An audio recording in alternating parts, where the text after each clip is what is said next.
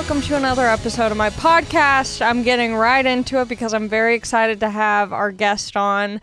I just got into the show 60 Days In. I'm obsessed with it. And this person was on the show. He's one of my favorite people to be on the show. And I'm very excited to have him here. Give it up for Abner. Woo, woo, woo, woo, woo. How are you doing? Thank you. I'm good. How long has it been since you were on the show? How long have you been out of jail? It's been over a year. I want to say it was pre-COVID, of course. Oh, okay. I just got into the show. So my boyfriend was telling me about the show. My friend Chappelle Lacey was telling me about the show. And every time someone told me about it, I was like, this sounds so good and interesting and I need to watch. And I started with your season, and your storyline is so interesting. For people who don't know what 60 Days In, how would you describe it? How would I describe it? I would describe it as an experiment for civil people to experience confinement. Yeah, it's pretty insane. So essentially, people sign up to be a part of this program and a part of this show, and they take everyday regular people to go to jail for 60 days, ideally. People can obviously leave early if they feel like, their life or their safety or health is being threatened. But the goal is pretty much to stay in for 60 days, kind of take a look at what can be changed in the particular jail, and then report it to, the people who work at the jail, and hopefully be able to change the jail and the system for the better, right? Yes, exactly. Here's the thing, though. Do you think that the sheriffs and the people who run the jail actually care about changing it? Because I feel like with your season, when I was watching, the end, once all the participants kind of give their 2 cents on what they observed and what they thought could change, I felt like the sheriffs and, the people in charge of the jail, didn't really care, it seemed like. Yeah, I'm going to say something that I'm not on the contract anymore, but hell yeah. The show's Hollywood. The editing they do, the music, everything else. I've never been Hollywood. I'm not Hollywood. I've been on the other side of the wall. And I can say for all the other participants, if I was a civil person and would want to go to a 60 days in jail, something's wrong with me. See, with me, it's different because anybody that you ask that's done real time, 60 days is nothing. You know what I mean? For home down payment or whatever, like I did, and invest the money. But I want to say that a lot of the people in there was in there for the wrong reasons. Like, I'm a chaplain and I call it like it is. It was like bullshit. Yeah, you're not only a chaplain, but you're a shot caller. Yeah, so get you a man who can do both. Yeah, definitely. And I have a different way of even ministering to people and talking to people. Like, I'm not gonna sit here and sugarcoat it like it's a lovely day. Like that's not how life is, or religion or anything, period. But when I went in there for the right reasons. I didn't have to go. Like, financially, it was not even going to do a dent. Yeah, because I was looking online. Is it true that you get paid, compensated essentially $3,000 for being on the show? Is that pretty accurate? Yeah, it's pretty accurate. I want to say I'll round it off because I don't know how much the other participants got paid. But I want to say it's close to $40,000, And pretty much it stood on A&E, then Hulu, and then during the pandemic, Netflix bought it and came back. I already had left social media because it was too much. It was overwhelming. Oh, so do you get residuals for it? Or no? No, no. It's not, it's reality TV. Yeah. So no monologues. It's real. It seems like a lot of the girls who go on the show have pretty successful OnlyFans after the show. I was searching up everyone. I was like, I wonder what everyone's up to now. And I'm like, damn, all of these girls have got an OnlyFans. Yeah. I want to say not everybody went. That's why I say if you're a civil person and you go in there to do this show, something's wrong with you. Either you clout chasing or something's wrong with you. Like with me, I didn't appreciate the drama that came with it. Now I'm used to it because I could go out to the mall and take 5-10 pictures with 10 different people. Yeah. People actually recognize me, And I embrace it. But some people, no. Yeah. Like for the wrong reasons. So I think that brings up a good point because, your story was very interesting. I mean, before I started watching, I think maybe the first or second episode, your season was the first one I watched. And the first or second episode, I'm telling my boyfriend, I'm like, I want to go on the show. I want to see how I do in jail. And then by the end, I'm like, oh, I can't. Like, I truly don't think I could do this. Like, it really seems difficult. But like you were saying, some people probably get into it for the wrong reasons. Your kind of motive for going in was that you had served time previously, 3 sentences, I think you said? You'd served 3 consecutive sentences. 2 state and 1 federal.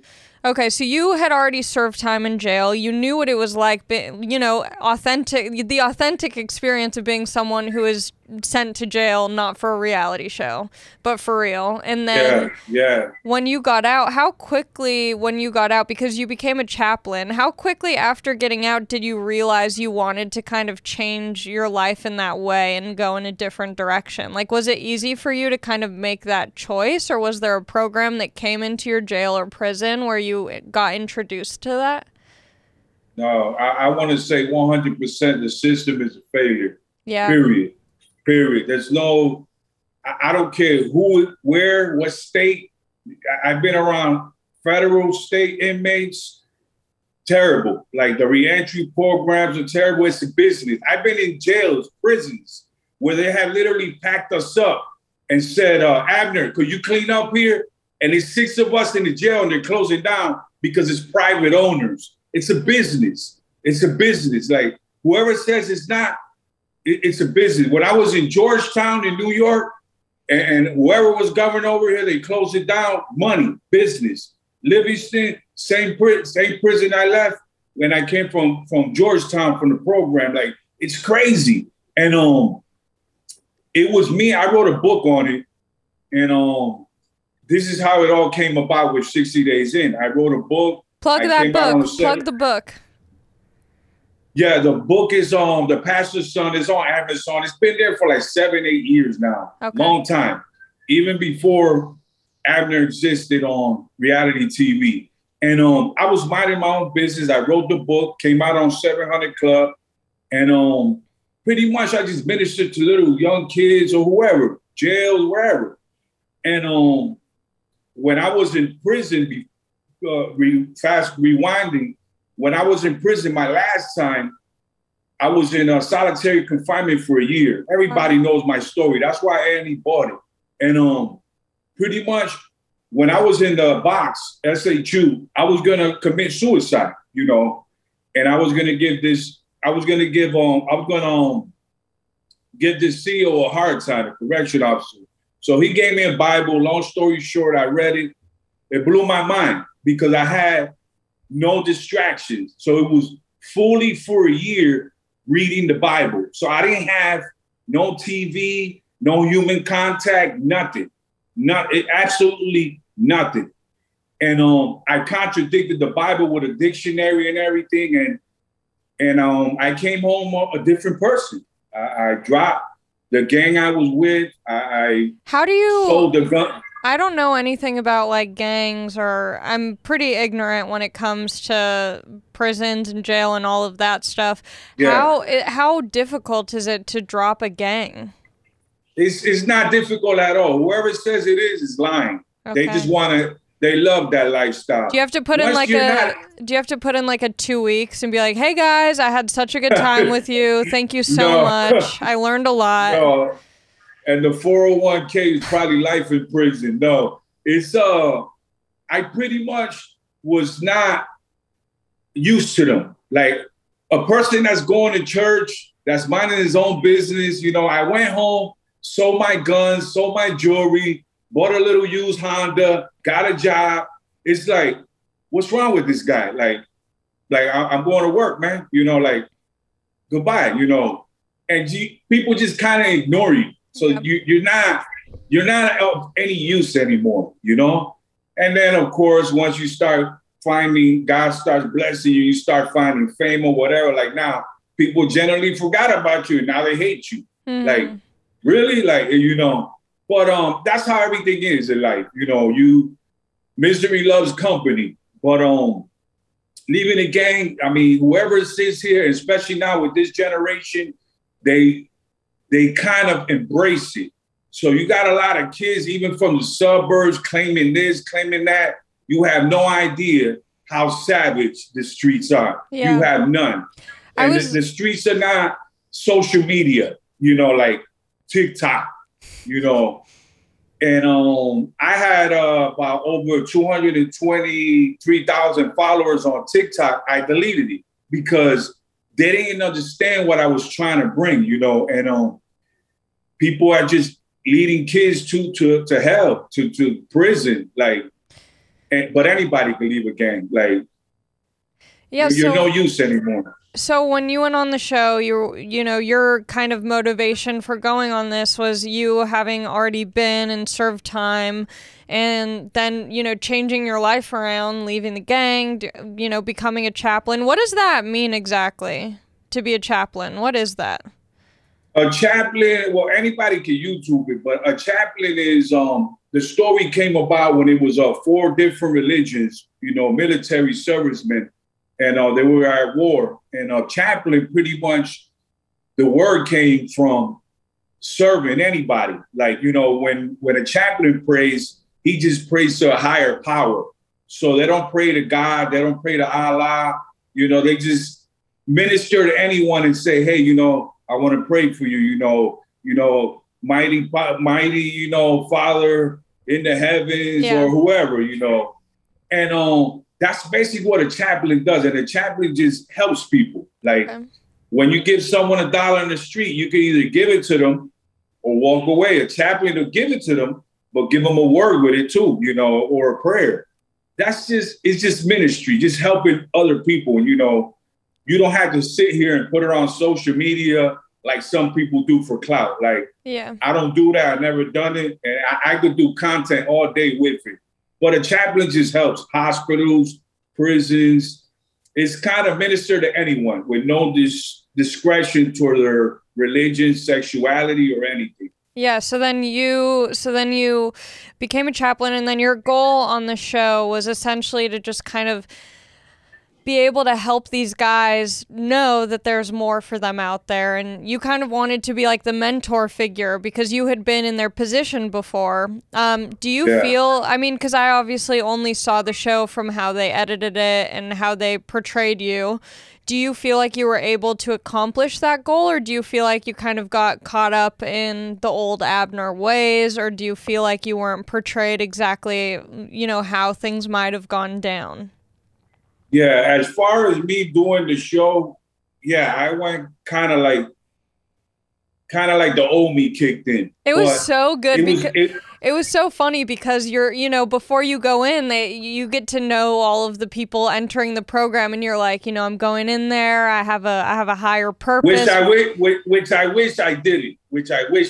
I wish they would have just sent me in by myself. I didn't need any of them. But it was so good because you're just like, you know, before you enter the jail, we're just kind of like, in your head, you're thinking like, oh, I wonder how he's going to do this. I wonder how long it's going to take for him to like reach these people. And as soon as the doors open and you're in there, these fools come up to you and they're like, are you Chicano? Like, what's going on, man? And you're like, here we go. Yeah. And it was like off to the races from the jump. Yeah, it was like deja vu. So it was an environment that I already had been in. And it was kind of hard in the part that I couldn't tell someone, hey man, I'm from a reality TV show. Basically, I'm a snitch. There's cameras here and all that. They're listening to the phones. Everything you say, the microphones are everywhere. You know, you can hear a fart in here. They're going to listen to it. Like, but you can't say that to them. So that's where it became difficult for me. And that's where my frustration kicked in, you know, and pretty much I was like gun ho, you know? Yeah, because I guess it would be hard to try and almost take the mentorship role when people don't know your backstory and you can't describe that to them. It's hard to say there's more out there when you are with them in jail at that moment. Yeah, you become one of them. What do you think is worse? What do you think? I don't know. What's worse, being a snitch in jail or being a chomo? Oh, a chomo. Chomo's like the worst of the worst, right? Yeah, pretty much somebody that told on somebody, especially if it's not someone that's not important or whatever, they kind of just forget about it or brush it off. Or you could just mind your own business. They won't bother you. You could become Muslim, whatever, you know. Yeah. But because a lot of people do that. They become Muslim. I never been a Muslim, but they do it. They grab the Quran. Hey, man, you know, and that's their protection. But when you're a chomo or rapist, man, you pretty much green light. You pretty much like, if someone wants to transfer to another jail, you're getting cut. You're getting cut or stabbed for free. And after you're 60 days in, I mean, I thought it was so funny because, I mean, I don't want to give too many spoilers away, but whatever, you have to watch it even if I give spoilers away. They had kind of a secret dude, Steve, was that his name? Oh, yeah. Oh, my God. Yeah. So they had one participant who was a secret to all other participants, and this guy thought he was the shit. He ended up leaving, like, what seemed to be maybe not even a week in. He's like, I can't. It was not even 3 days. It was not even 3 days. Yeah. But there was actually another one that they never even filmed. He only lasted 2 meals. No and he was way. In the same unit. Yeah, he was in it. They didn't film it. They threw the film out or whatever. They probably still have it. But it was only 2 meals, and the guy went in there. Hey, man, who's got blow? Like, I was like, yeah, this guy's from 60 Days In. Why they even bring this dude? It was like a bald-headed dude, stocky from Boston. It was a secure police or something like that. Yeah. And I'm like, why are you putting these dudes in here with me? No, you're just making things more complicated for me.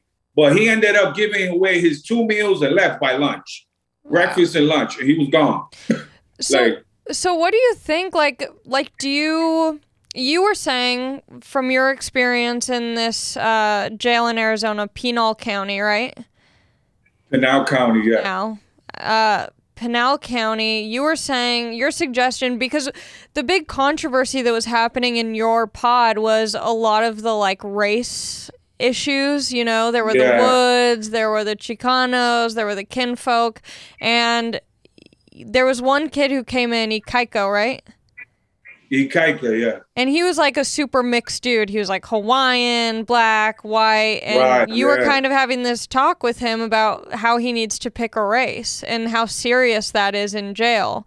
And I was asking my boyfriend about this, like, it's not necessarily that these people are racist, right? Some of them, I imagine, are pretty racist, but it's more about just like the tradition of how things are ran. Yeah, the whole Florence, Maricopa, Pinal County, the whole Arizona's like that. And I even experienced it in the time that I was even there.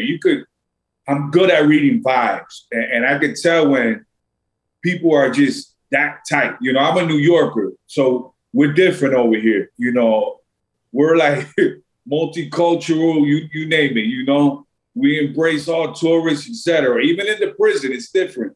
But there is by race. Yeah. And I, you know, before I went there, I Googled and I already knew who was what and what was what, you know. So I did my research before going in there, how the cliques run and everything. And it was by race. And Ikaika being he's Samoan actually and black. So in California, I've been around Samoans from California and the Feds. They run different, real different. Like they're their own world, but it has nothing to do with race. That's just who they are, you know, just like Mexicans or Puerto Ricans or, you know, whites. Because some people think because you're white, oh yeah, well, you're automatically Aryan Nation. No, you have bikers, you have different gangs. Like Yeah. it's broken up. So then I was wondering, because you suggested at the end, once all the participants get to kind of say their experience and what they think could be corrected, your suggestion was that there could be what did you call it, like colored drop pods? Yeah, upstate New York is like a color drop zone. Drop zone meaning you drop your colors. Like you don't believe in no gangs, you don't believe in no race, no religion, nothing. You're just a neutral person trying to do your time and go home. And some people might look at it like, well, that's like for snitches. No, because there's literally people in there that just want to go home. And it's hard when you got to deal with politics and you're doing like a year, 2 years. And it's like I've seen people get 1 year and end up doing 20 years. Like I've literally met people that are like in their 40s. And I'm like, you've been in here since you were 16 and you started with a 1 year sentence? Like, yeah, man, I killed this guy. I stabbed this guy. Like, so that's why I say it should be even separated everywhere. Like there's no control. They just let the inmates do what they want to do. Yeah, and there's no control. That was the impression I got, was that's why I felt like the show, as entertaining as it is, there is this dark side of it where you realize that no one wants these guys and girls who are in the facility to get better. There's no way to, make it. It's hard because part of me watching it was like, oh, that sucks that they only get 2 meals a day and the meals are disgusting. Like, of course they're all mad. They're sleeping on metal beds. Like, I would be miserable too. I would be starting shit. I'd be so angry. But at the same time, it's like, I guess you don't want to make it too comfortable because then it might be better than people's, living situations outside. It's this weird thing where I, don't know. Like, do you feel like there is a way to make the system better for prisons and jails, or do you think it's just one of those things that... There is a way, especially when they're young. Like, don't put young kids, right? And I don't mean kids because they're adults. 18 and up, you kill somebody, you're an adult. Like you're not a little kid, you're a murderer. But people that young guys that are 18 to like 21, 23, there should be a program implemented by the government saying, hey, you can't violate this guy and send him to a max prison like they did with me, because it's not that you become a coward. You become educated. You become educated in the system. You know what's a shank. You know how to hide drugs, suitcase, booth, whatever you want to call it. There's different, but this is the school you go to. But if you catch someone before they even experience that and tell them, hey, listen, we're going to give you an opportunity, but don't just give them an opportunity and say, hey, we'll put you on probation. No. Implement something with that, a program, a school, something, but that's in a package, because the system can work, but sadly, this is ran by rich people, and it's even from the commissary is ran by rich people, politicians. Yeah. Like anybody will tell you what's the tour when they come in with a pad and they're writing.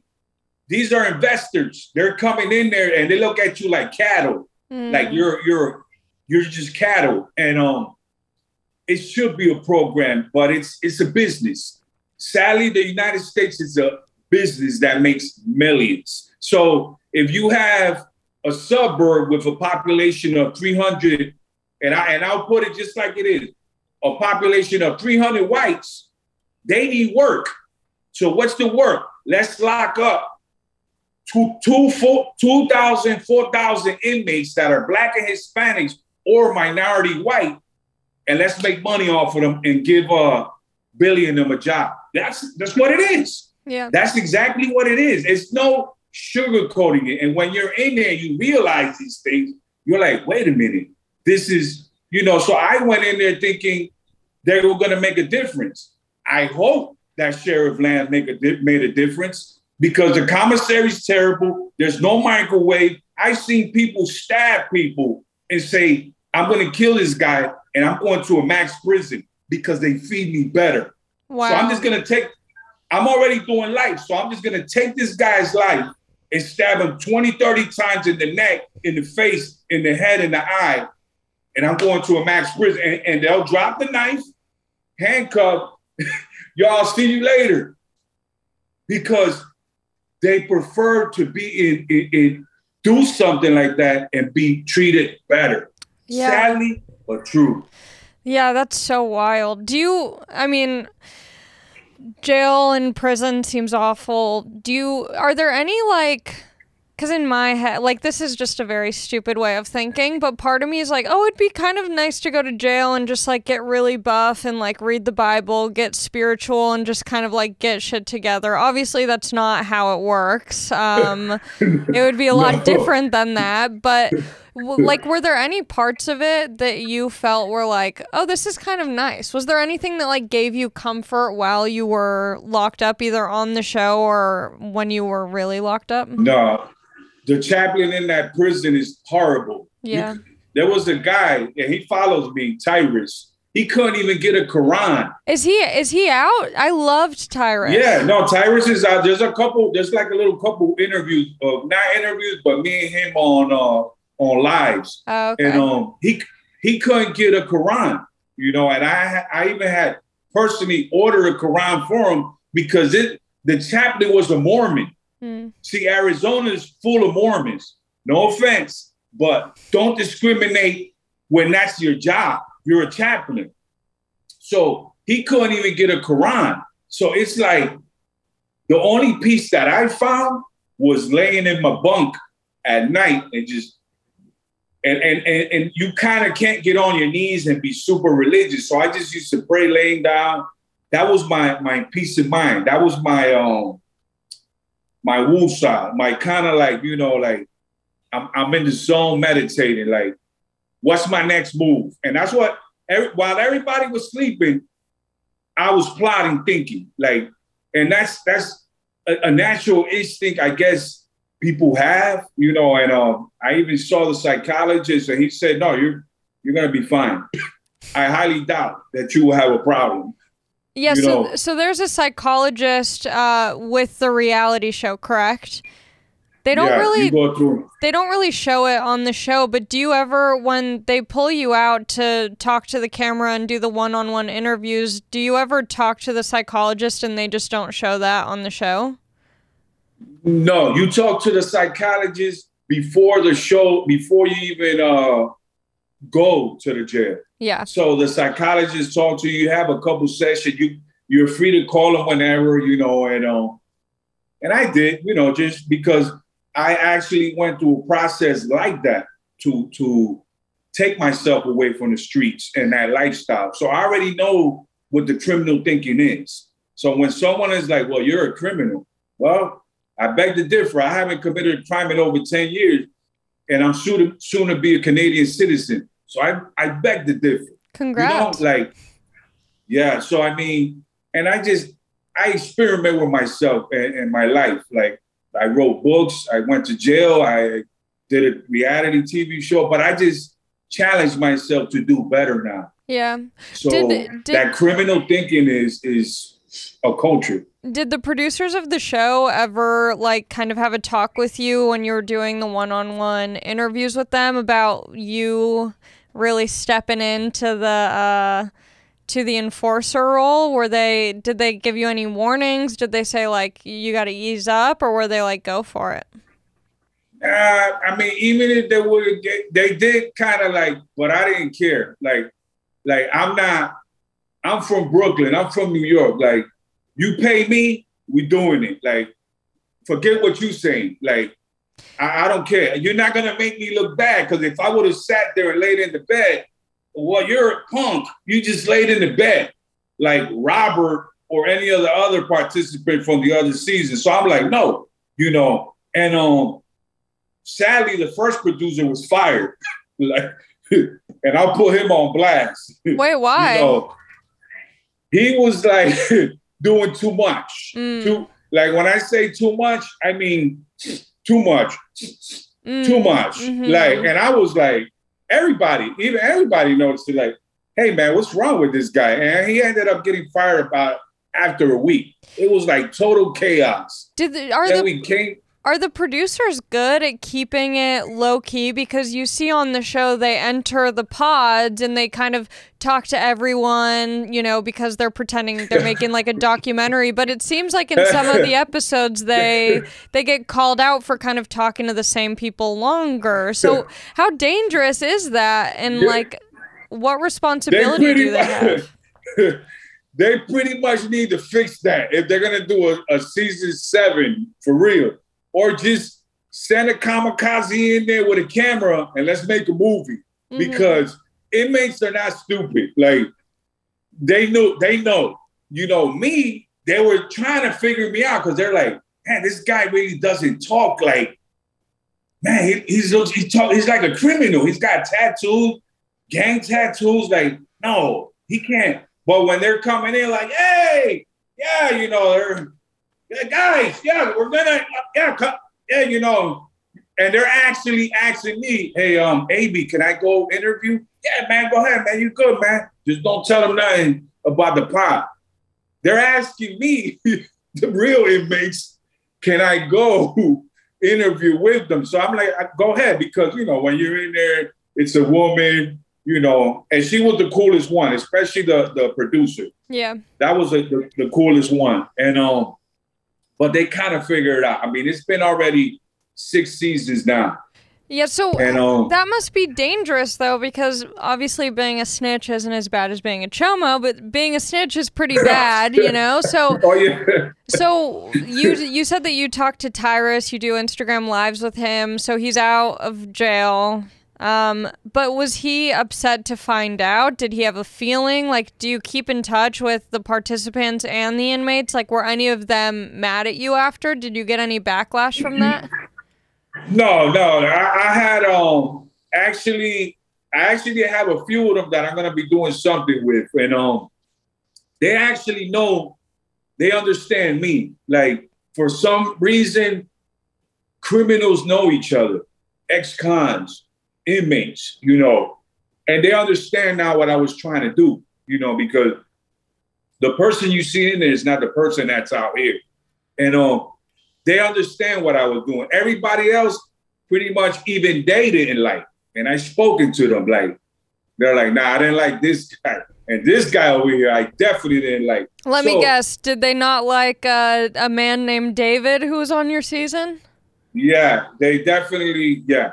Not only because they didn't even know him, but once they went home and watched the show, like, hey, you know, it's kind of like, you know, wait a minute, like, but Abner wasn't doing that. Like, they know, they were in there with me. So they know any editing, they know what really went down. And they never looked at me that way. Like, they know that I did it to help.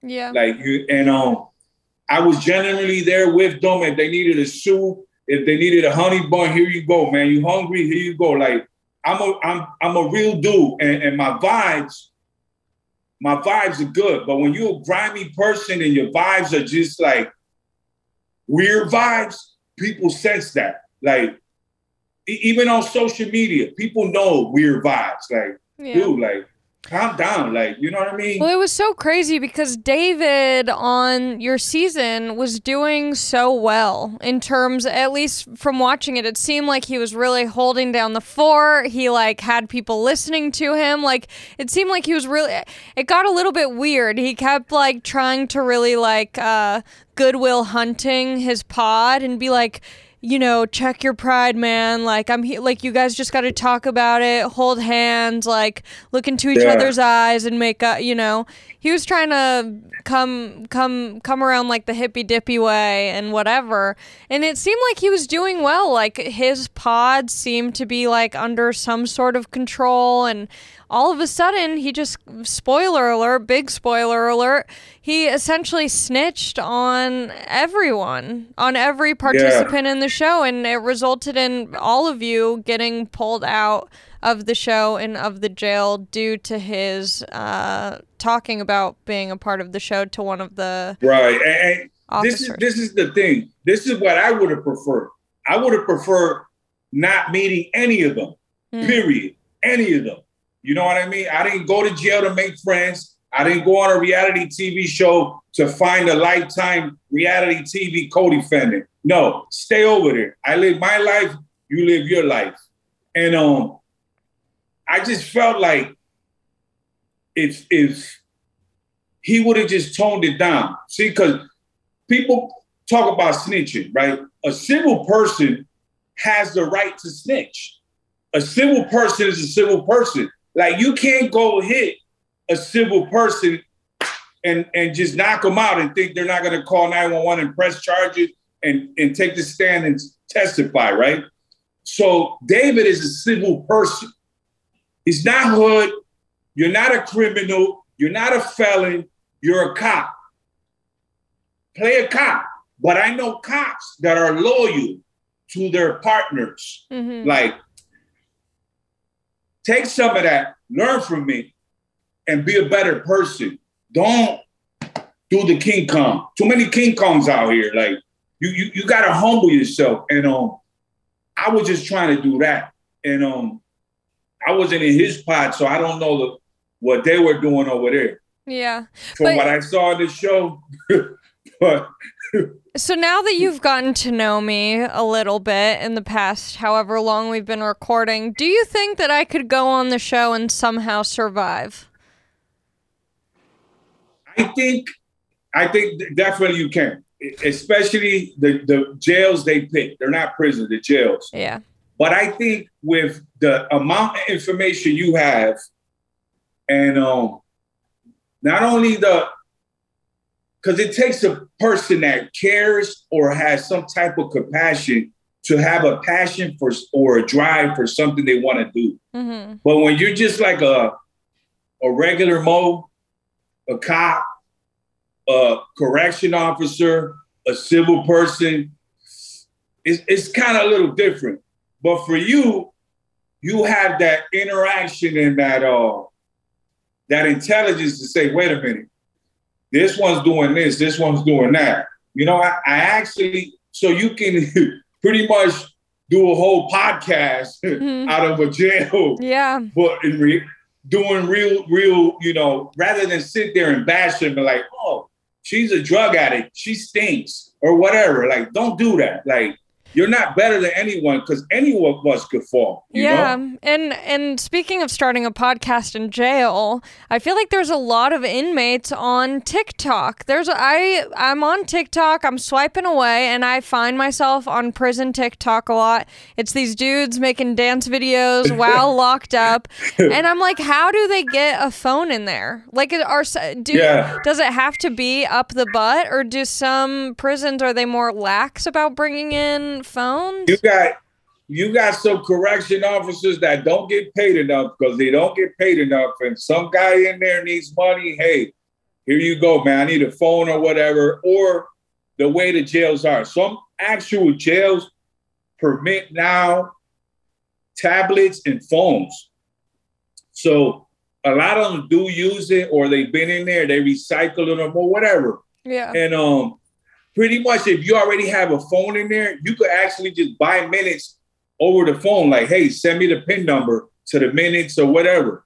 So technology is advanced now to the point that once the phone is in there, but you could get it and visit. It's all depending on where you're at. Okay, and, so not everyone is shoving an iPhone 6 up their butthole. Hey guys, speaking of shivs and shanks and shoving things up your butthole, one of my favorite razors that would be great if you're going to jail to bring in with you is the Billy razor. You might have heard me talk about it.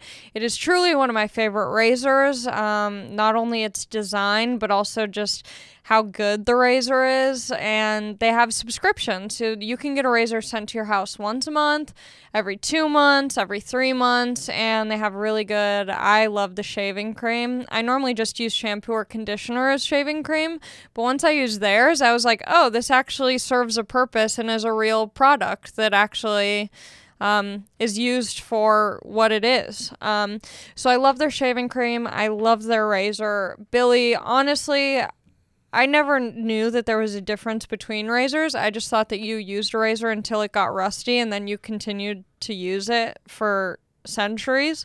And that I thought you were supposed to bleed when you shaved, especially around the knees and just generally on the legs and especially around the ankles. Turns out with the Billie razor, you most likely won't cut yourself shaving. It's a smooth shave. It feels really nice. It's very moisturizing.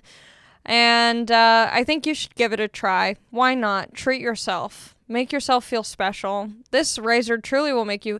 It feels like an upgrade. It really, especially with the holder being a magnet on the wall, a tiny little triangle magnet, it feels classy, it feels new, it feels fresh. Don't suffer another second paying a pink tax. That's also annoying. If you buy a razor in the stores and it's like a pink razor or like branded for women, it's more expensive than a men's razor. And Billie said, F that, no pink tax on our products. So don't suffer another second paying a pink tax for a bad shave. Go to mybillie.com/AllieMac to get the best razor you will ever own while supporting this show. Billie is half the price of other razors plus free shipping always. Just go to mybillie.com/AllieMac. That's mybillie.com/AllieMac. That's mybillie.com/AllieMac.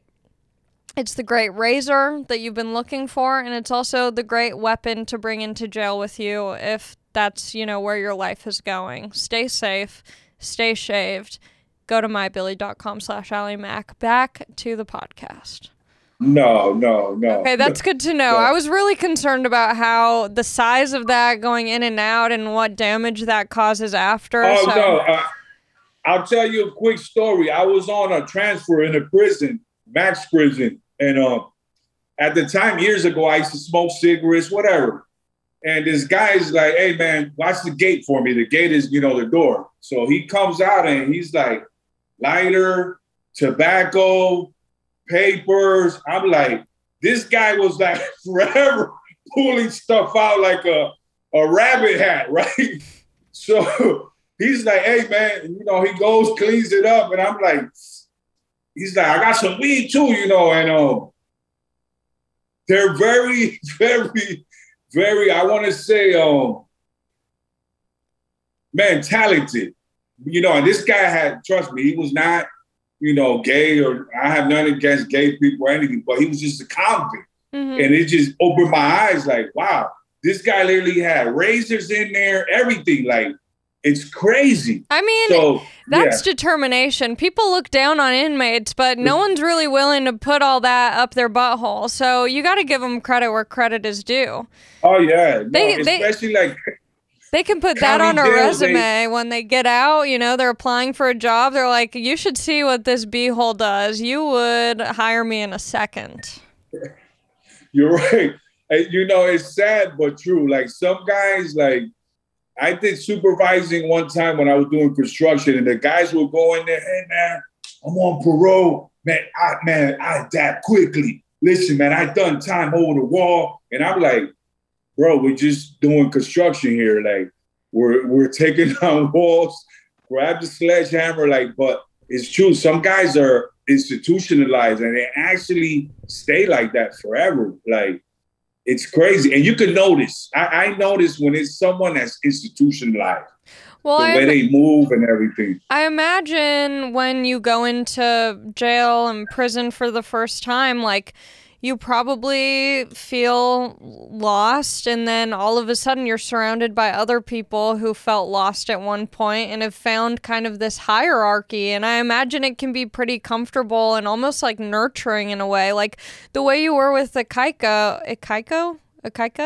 Yeah, Ikaika. Yeah, Kaika, it felt very paternal. Like you were kind of taking the place of like a father figure to him. And so I imagine like, if you were in there for a longer time and with him, like that might feel better than what it feels like outside in the real world if he doesn't even have a father or something.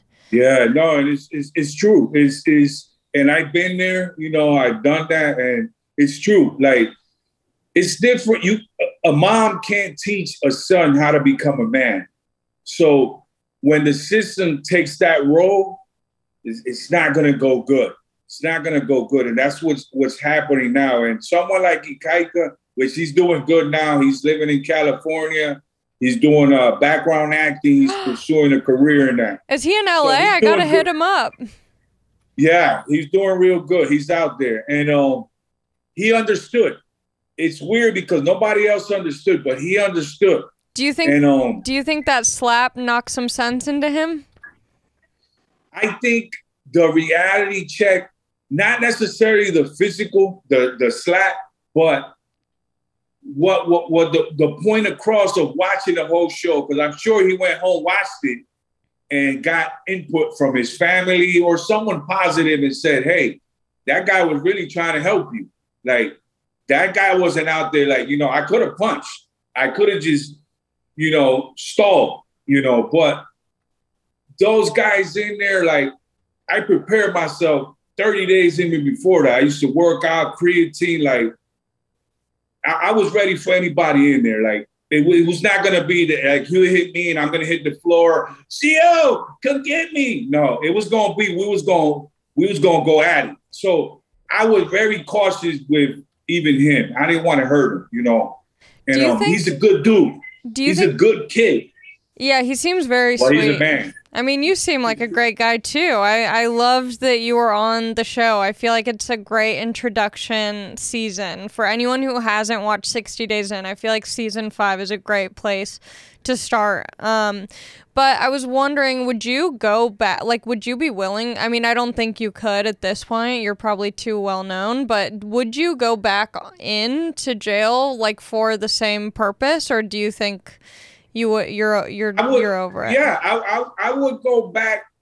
We could go Nebraska, Alaska, somewhere where they don't know me, and hey, I'll do a little J Balvin, dye my hair, whatever, But you look good with a bleached head. I definitely would, but I would say that I have things on my mind and projects that will involve something like that, but a little more raw that have nothing to do with A&E or Netflix. It'll be something that I'm going to do, and, God willing, the doors will open up. Good for you. Before we get out of here, a lot of people sent in questions for you. I think it's pretty easy to say you're most people's favorite person on this show. Would you disagree or agree? No, people kind of gravitate to me. Like, my story pretty much goes into a single mom, goes into a fatherless kid, goes into someone with addiction, religion. My story just pretty much, a lot of people gravitate to it. Doesn't matter your race or how much money you have. I've encountered, and I have, people that are like in the hierarchy of Hollywood, and I don't want to put them on blast, that they generally found me in the airport like, hey, and I'm like, whoa, that's really you? Like, how do you even recognize me? Like, hey, man, here's my number. You need anything, let me know. Like, but people just gravitate to me like I'm real. I'm not going to sit here and be like, put up a movie. Like, I'm real. Even when I go somewhere, like, even when I was doing TikToks, I could go in the mall and take pictures with people. Like, people love me. Like, and like they're gonna do something to you. They're not gonna do nothing. They love me.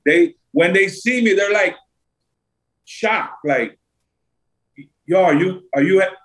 Hey, look, call the whole family over. Like, let's take a picture. I know my heart was racing when you joined the Zoom. I was like, oh my God, here we go. Okay, so I'm gonna ask you a bunch of questions. So just answer them as briefly as possible because there were so many questions in for you. If there was one moment you could relive during your time there, which would it be? One moment, Mm-hmm. I wish they would have showed it, but there was a guy in there that I prayed with and cried with that had an addiction, which he's doing real good now. And he comes from a wealthy family. I wish that I would have left there that day with him and just embarked on a journey with him, helping him. You know, like, it's as weird as it might sound, with him. Like, the show didn't even matter. It was just that person, you know, helping that person, because that's my passion. That's really nice. What do a lot of people think this show is fake? And would you say that there's anything fake about the show besides maybe the editing portraying certain things differently than they might actually be? Like, is there anything that might be fake about the show? No, like, they don't give you caviar, they don't give you steak. Like, you're in jail, your cellmate's gonna poop right next to you. Like, he might not flush. It's jail. Those are real inmates. They script it how they want, but it's real jail. Those are real people doing time, you know, real individuals. And you had a tattoo on your back that was formerly a Latin Kings tattoo, and then you had it covered up. But it showed in the beginning, people kind of called you out for that early on and asked you about the tattoo. Did that ever get in the way any further, or did they just take your word for it that you aren't a part of Latin Kings? Well, I had a couple tattoos before the show. I had a tattoo on my neck that said, fuck the police, and I took it off with surgery. I don't think that would have pretty much done good for the show. And the one on my back, I pretty much put like a regular crown on it and covered the initials of the gang. But at that moment when I was in there, I was like, dang, I just got here. The show's over. I'm going home. So I kind of like caught myself, wait a minute, just take it easy. And I kind of just went with the vibe, you know, and read them, and okay, they're not really a threat. So let me just fall back. I'm not even gonna, you know, but that moment was a little bit, I thought it was over. Not that I was scared of just throwing punches, but I was like, dang, I just got here. Yeah, like, that would already, suck. You know? Can you get every kind of drug in prison? Yeah, you could probably get every kind of drug and any drug that they're inventing. There's like unknown drugs in there, like trial. Oh yeah, yeah. And there's genius ways of consuming them too. So yeah, do people mostly just boof it, or just regular take it?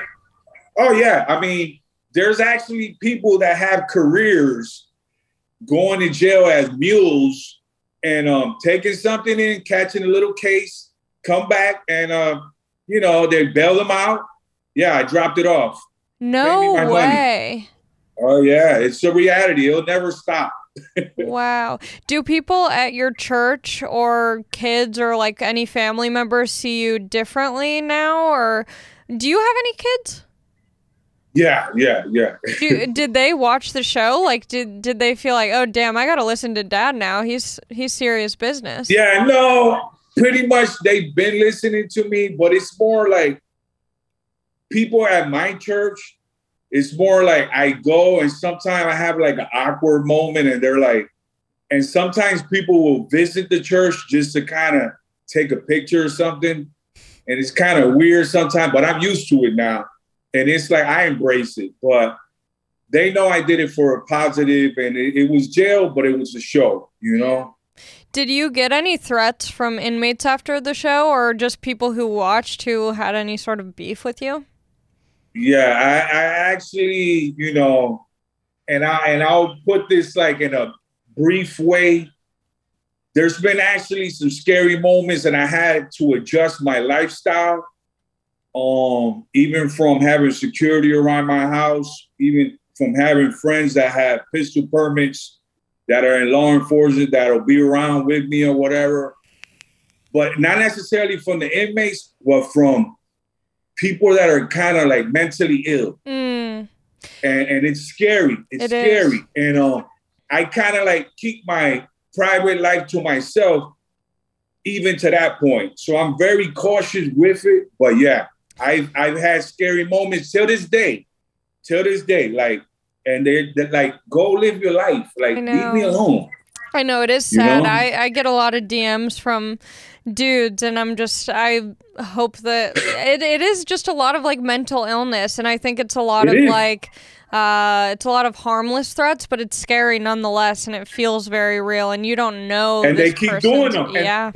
And it's scary because the more you interact with them, even if you tell them a no, or they saw the message, they saw it. Oh, yeah. I learned to not interact at all, period, no matter what it is. I delete. So this is for all my stalkers. I just delete you. Don't do it. Yeah. I'm a stalker of yours, but I'm like a normal, just like. No, not that. What do you feel about the prison food diet? The prison food diet? What do you mean, like the TikTok prison food diet, or? No, I think this person's just asking about the food that's in there, or like. They're horrible. Do you ever get used to it, or is it every single time you're like, oh shit? I'll tell you what.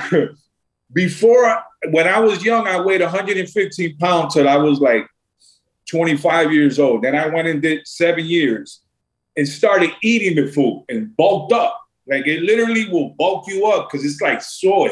Everything's mixed with soy and, but it's horrible. It tastes horrible, but it's actually not bad for you. But sometimes it's just mysterious meat. Like, I don't know. And that's what they call it. I don't even know what it is. Like on Thanksgiving, the turkey's like a white that you don't understand. Like, wait a minute. Like, this looks like chips of bones in the turkey. Like, jail food truly scares me, and I don't know if I'd be able to handle it. But luckily, I don't have to eat that stuff. I can eat really healthy things that taste good as well, like Belly Welly. I just tried this product, and I was skeptical because it's like all healthy, and it's good for your gut health, and it's all, all natural. And that stuff, kind of the woo-woo stuff, intimidates me. I'm like, is this just for aesthetics? Is this real? I tried it. It tastes very good. And this is the crazy part about it.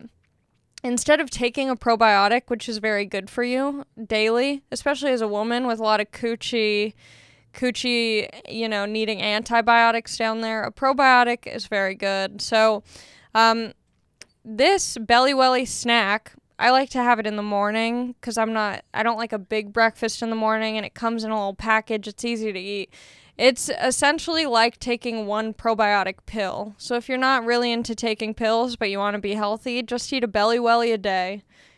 I really like it. It tastes yummy. So now I basically get my probiotics in a cookie bar instead of in a pill, and that's lovely, especially because I always forget to take pills. That's why I can't be on birth control. I would just forget, and you can't have that. But one thing I won't forget to do is eat. So very easy. It's good for bloating, chronic fatigue, acne, and even stress. And some food intolerances can all be can all be signs of an unhealthy gut. So this is very good for your gut. So try it out. Go get Belly Welly for 15% off. Let me see. I can't see what the code is. Oh, if you go to their website, just type in the code AllieMac for 15% off. Let me just make sure that's accurate, because I don't want to send you to the wrong place. Do I sound like I'm having a seizure while I'm doing this? I feel like... Let's see. Yes. BELLIWELLI.com. Belly Welly. Get your probiotics in a brownie instead of a pill. Yeah, they have like little sample boxes. They have different flavors. They have fudge brownie, cinnamon coffee. I have the lemon white chocolate. I'm normally not into lemon flavors, but this one's like a nice subtle lemon. They also have minty chocolate. So whatever you're down for, they have it. Try it. Buy it. Use promo code AllieMac for 15% off. And then you won't have to worry about jail food and what might be in that. It's definitely the complete opposite of what's in this. Okay, back to the podcast. Enjoy. Thank you. God bless. No, it's horrible. My boyfriend's really skinny, so maybe I'll send him to jail to bulk up a little bit. Oh yeah, they'll bulk him up real quick. He had no choice but to gain weight. How often did you feel you were in danger? In there? Yeah. Does it kind of feel like constantly? Like there's always like a base level of danger or threat? Yeah, you pretty much have to watch your back. You don't know who wants to swing on you and sadly there's people in there with mental health. They might look normal and talk normal, but something's wrong with them. Mm-hmm. Like you've been coming, and I even say it for myself, like there was really something wrong with me that it took for me to snap out of it and say, man, so when you're in there, you're like, he looks normal, but I've seen situations where they're friends and they just come from behind and start wailing for a bag of soup or something. Like, it's crazy. Like, and there was a moment towards the end where, you know, your fellow Chicanos in jail started throwing up some prison sign language, and you were catching a vibe that your ass was gonna be, you know, handled. Yeah, I was just like, who's gonna swing first? Because I'm definitely gonna swing back, you know. And I already knew there was gonna jump. It was not gonna be a one-on-one. We were gonna be in there. A fight is like a minute. So you swing, police come, and they separate it.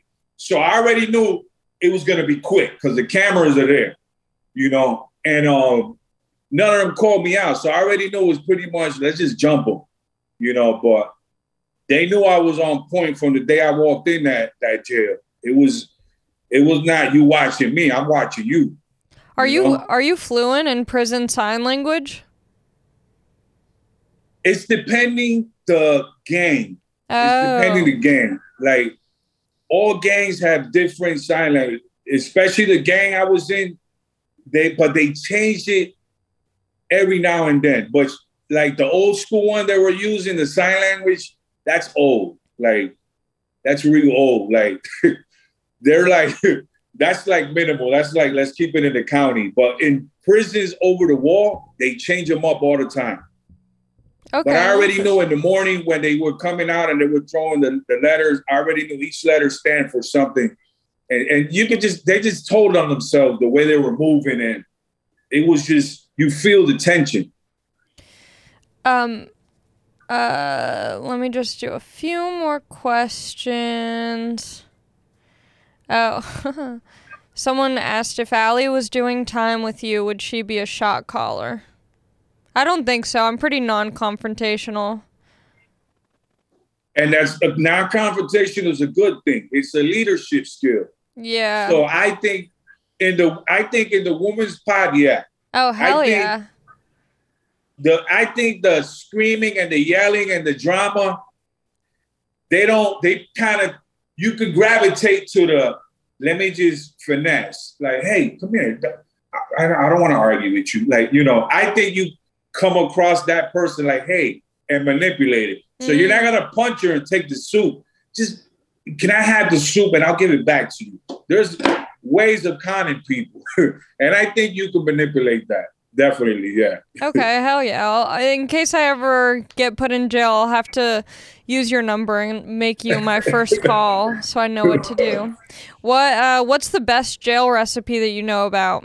Like the nachos, the birthday cake. Are there any of the jail recipes that you're like, oh, I kind of make that at home because it's so good? Yeah, there's one that I like and it's the yellow rice. You could get the yellow rice, Uncle Ben's, but I use more like fish. So some people use tuna, some people use like canned fish, and there's this fish that they're like tilapias in can, and you can just throw it in there, put some, you know, banana peppers in there, some hot peppers. I would say the rice, but fry it with like some butter. Oh, hell yeah. Right. I like the rice fried with butter. I'm not too much of the wraps and all that. How do you fry a meal in a pot in jail? You get pre-cooked, so either you could grab butter from the mess hall. I seen people cook with baby oil, like literally with baby oil. Damn. So, I mean, they find ways to do it. I mean, that's if you can't get no butter, but you could pretty much get butter, like it's pre-cooked rice, and chef it up, and you'll find a heater, you'll find a plug, anything, and just cook. Yeah. You know, and pretty much I would say butter or oil. Okay, let me see if I missed any questions. Was there anything I left out that I wanted to talk about? Did you want to ask any questions? What do you want to ask? Oh, nothing? Okay. Sebastian, any questions? You what? I wanted to know about Mark, but I didn't know. Do you keep in touch with Mark? Yeah, Mark's probably the only one that pretty much follows me and stuff. Mark's he's still going to church. He's still doing the Bible study. He's a good guy. Mark's a good guy. His intention being well. Yeah, he was a little sweetie. I just loved looking at his little marshmallowy body. He's just a wholesome little dude. Mark's a cool cat.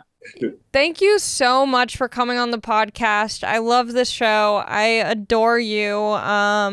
And do you, I don't know, like, I guess it's too, oh, I had one question I wanted to ask. When I was watching your season, I was asking my boyfriend, I'm like, why don't they just separate the pods by race? Like, why don't they have one pod that's all white people, one pod that's all the Chicanos, one pod that's all kinfolk? Like, do you think that would work as well? Or do you think even that would be, no? It is legally and